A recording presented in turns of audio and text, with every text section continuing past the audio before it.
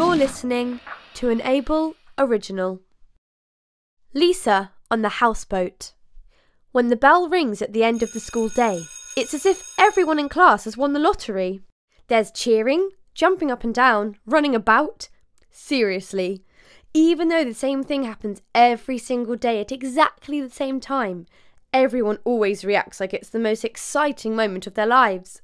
Like they've just been let out of a 100-year prison sentence. And I get it. It does always feel like 100 years has gone by. I like school, but even I can admit that every day is pretty much the same as the last one. Long and dull. You get there at the same time, have the same lessons, the same meals, see the same people, and then leave at the exact same time. Before the bell has even finished ringing, everyone has gone, running home as fast as they can, planning on what film they'll watch later, what video game they'll play, or what they're going to post online. Not me though, not Lisa Stanley. Personally, I like to really take my time in getting home after school. I walk around the town and count the stop signs, I walk past the zoo and chat to the parrots, and then, when I've finished skimming stones on the river, I slowly make my way home. It's not like I hate being at home. I love it actually. All my stuff is there, I can go to the fridge whenever I like, and no one's there to make fun of me. My parents aren't even that bad. They don't lock me in a cupboard or make me wash a big pile of dishes every night, or anything like that. It's just, well, they're boring. And not boring in a way that all parents are boring. Not just because they do crosswords and watch TV shows about antiques. They're boring because, well, because every day they do the exact same thing. They wake up, they work, they watch TV, and today, of course, is no different. I get home at the same time I do every night, 5 o'clock on the dot. When I open the door, it's completely silent, except for the sound of someone typing on a laptop in the next room. Tap, tap, tappity tap. Mum! I call out as I throw down my school bag. Dad! This is our daily ritual. Hello, dear, Mum says from the front room. Just watching TV. When I peer around the door, she's sitting on the couch looking at her phone as the news plays in the background. Hello, dear, Dad says from his home office. Just finishing up some work. I wave at him when I walk past, but he's too busy staring at his computer to look up. That's all right, though. As I said, I'm used to this by now. It's not like I go on crazy adventures every day. I don't go skydiving or snowboarding or sumo wrestling after school. In fact, I do exactly the same thing every evening too. I grab a book, lay on my bed, and read it from cover to cover. Today's book is one of my absolute favourites. I've read it so many times that it's practically falling apart. Treasure Island. Sometimes I wish that I could be a pirate. They don't have to get up early in the morning. They don't have to go to school. They don't have homework. And they definitely don't have a mum and dad that spend all their time looking at screens. They just sail the seas all day and night, with no plan, no cares, and, well, probably lots of rats and rotten teeth, but that's all part of the fun. I don't know about you, but that sounds all right to me. So I opened it up and started reading. But the second I finished the first sentence, I heard a noise outside. Usually I don't let anything distract me from my reading time, but this was different. It sounded like there was a party happening in the street below.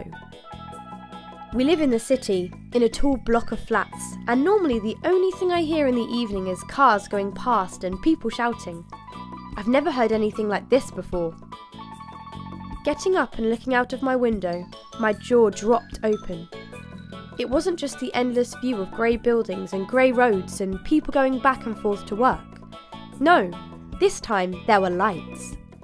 Not just street lights or fairy lights, but lights of every colour, glowing in the distance. There was a stream of people, children and their parents, teenagers and groups of kids from school, all making their way towards where the lights were coming from. I checked my phone to see what was happening and immediately found it. How did I not know about this? A carnival! and not just any carnival, but one that ran the full length of the canal. There were rides, stalls, food, and according to the website, it was going to be an experience like no other. An experience like no other? That is exactly what I was looking for. Finally, something a little different. I ran downstairs and stood in the hallway between my dad's office and the front room. "Mum! Dad!" I said. "There's a carnival just down the street. Can we go? Please?" I heard my dad's chair squeak as he tilted backward to look through the doorway, and my mum, still looking at her phone, just said, as if she hadn't quite heard. "Not tonight, dear," said Dad. "I still have work to do." "My favourite show's just about to start," said Mum. "But you're always working, Dad, and you're always watching that show, Mum. The carnival is only here for one night." "Maybe another time." "Maybe another time," they both said together and turned back to their screens. As I stood there listening to my dad tap, tap, tappity tapping, and my mum watching nothing much at all, I knew what I had to do. There was no doubt in my mind. I tiptoed to the front door, closed it as quietly as I could, not that they would even notice if I slammed it, and made my way down the staircase. I was on my way. Things were about to change. I could feel it.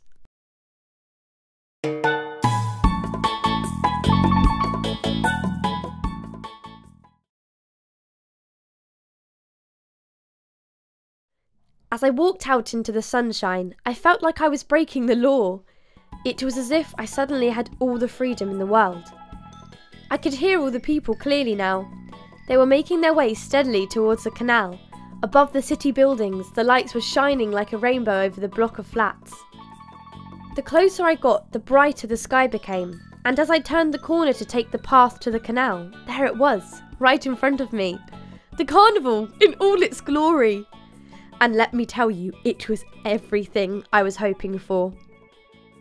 Everywhere I looked, bright-eyed people were playing glittering games together, rides spinning as they threw glimmering lights on the water, and so many delicious smells that I couldn't stop my mouth from salivating. Mum and Dad had no idea what they were missing out on. They probably hadn't even realised that I'd gone. They probably hadn't even looked up from their screens. But then another thought struck me. What if they had? What if they were on their way here right now? What if they were right behind me, ready to take me home for another boring night of watching TV till bedtime? I wasn't about to let that happen. Spinning on my heels, I ran alongside the canal, deeper into the carnival, dodging between family groups and past stalls, past kids with balloons, and past... whack! The next thing I knew, I was on the ground, my arms spread out in front of me. I looked behind me, but there was nothing there. I looked back around and... a wet tongue made its way from the bottom of my chin to my forehead and left a trail of sticky, stinky saliva with it. When I wiped the goo from my eyes, I saw the dumb stare of a golden Labrador staring back at me. Getting to my feet, I brushed myself down and saw she was still staring at me like she wanted to rush off, but wouldn't until I followed her. "Where did you come from, girl?" I asked. "Who do you even belong to?"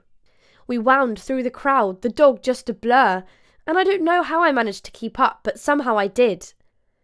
I kept going until I wasn't just out of breath, but we'd started to leave the carnival behind. We were running along the empty, quiet stretch of canal, which would lead away from the city out towards the river. Pretty soon, there were no boats at all. Well, almost. There was one just up ahead, bobbing up and down on the water all by itself. The Labrador finally slowed down and in one swift move jumped up on the boat's deck and stood proudly at the front, like it was a ship's figurehead. I stopped, caught my breath, and then walked slowly forwards. The closer I got, the bigger the boat seemed. Soft light glowed from the inside, and the roof was covered with bright ornaments and creeping plants that looked like they'd burst out from the boat itself. The dog was still looking at me, her head cocked to the side, which I took as an invitation to explore. It'd be rude to just leave. She'd brought me all this way after all. And as soon as I started looking around, I felt a feeling inside that I'd never felt before. My stomach felt light, like it was full of fluttering birds. The boat was painted all over, with spiralling rainbow patterns as if it had pots of paint thrown over it, which had been swirled around with somebody's bare hands. The front of the deck was cosy, with a table and chairs under a canopy of flickering fairy lights, but at the back, oh boy, there was something that I would never have expected in a million years. A steaming, bubbling jacuzzi that looked so inviting that I felt like jumping right in there and admiring the hot tub, said a voice from nowhere. I span around, looked one way and then the other. Over here, it said, and then I saw him, poking out from a hatch in the roof of the boat. A boy, about my age, smiling wide and waving. Sorry, I said, waving back apologetically. Your dog kind of led me here. I know that probably sounds crazy, but yeah. Is that right, Goldie? He said, and whistled, which brought her leaping onto the roof, over plants and pots towards him. You like her? Well, I only just met her, but she's all right, I guess, I said, but the boy cut me off quick. I was talking to the dog, he said. My cheeks went bright red. She never usually takes a liking to anyone, but she sure seems to like you. What was your name? Lisa, I said. And yours? I'm Captain Noah, he said, giving a little sailor's salute. And I'm Ava, another voice said suddenly, and a girl appeared on the front deck. The navigator. If Goldie likes you, then that's good enough for me. If you're not doing anything, you want to come in for a bite? We're just about to eat. I saw her warm smile, so open and inviting. Saw Noah and his playful cheeky grin, and Goldie with her resolute, loyal eyes, and even before stepping onto the boat and down into the comforts of their home below, I knew that this was somewhere I was going to be spending a lot of time. And I wasn't wrong. Every day after school, while my parents tappity-tapped on their laptops and swiped endlessly on their phones, I rushed along the canal, past the shops, the restaurants and boats, until I reached the rainbow boat with the dog on the roof. Every day after Goldie barked her welcome, we played games, ate fine meals, and sat in the jacuzzi until the stars came out. Noah told stories about adventures out at sea. Ava pointed to the stars and knew the names of every single one. It felt like I'd known them forever. It was on one of these easy-going afternoons, as the sun was setting and Goldie was dozing on the deck, that I suddenly felt a rumble beneath me. It wasn't just the bubbles from the jacuzzi, or the music on the radio. It was something else. Something bigger. Then a breeze caught my cheek. I was about to ask Ava what was going on when she jumped up and rushed down into the boat. Noah was nowhere to be seen. Guys, I said, realising all at once what that sound had been. Guys, are we moving? And, as if the boat had been waiting for me to figure it out before doing anything, it spluttered into life and started to chug along the waters of the canal. It was heading down the river, straight towards the sea. There's no time to explain, I heard Noah shout. Something clattered. We're setting sail, Lisa. Hold on to your hats. I didn't know what to say. I got up, dried myself off, and walked over to Goldie, taking a seat by her side. We watched the horizon as, with every second, the sea got closer. I didn't feel panicked or scared. I didn't feel bad at all, actually. I felt free. The only thought that was going through my head as the boat headed out to meet the sun setting was, does this mean I can be on holiday forever? Am I finally going to become a pirate? Am I about to have an experience like no other? Finally.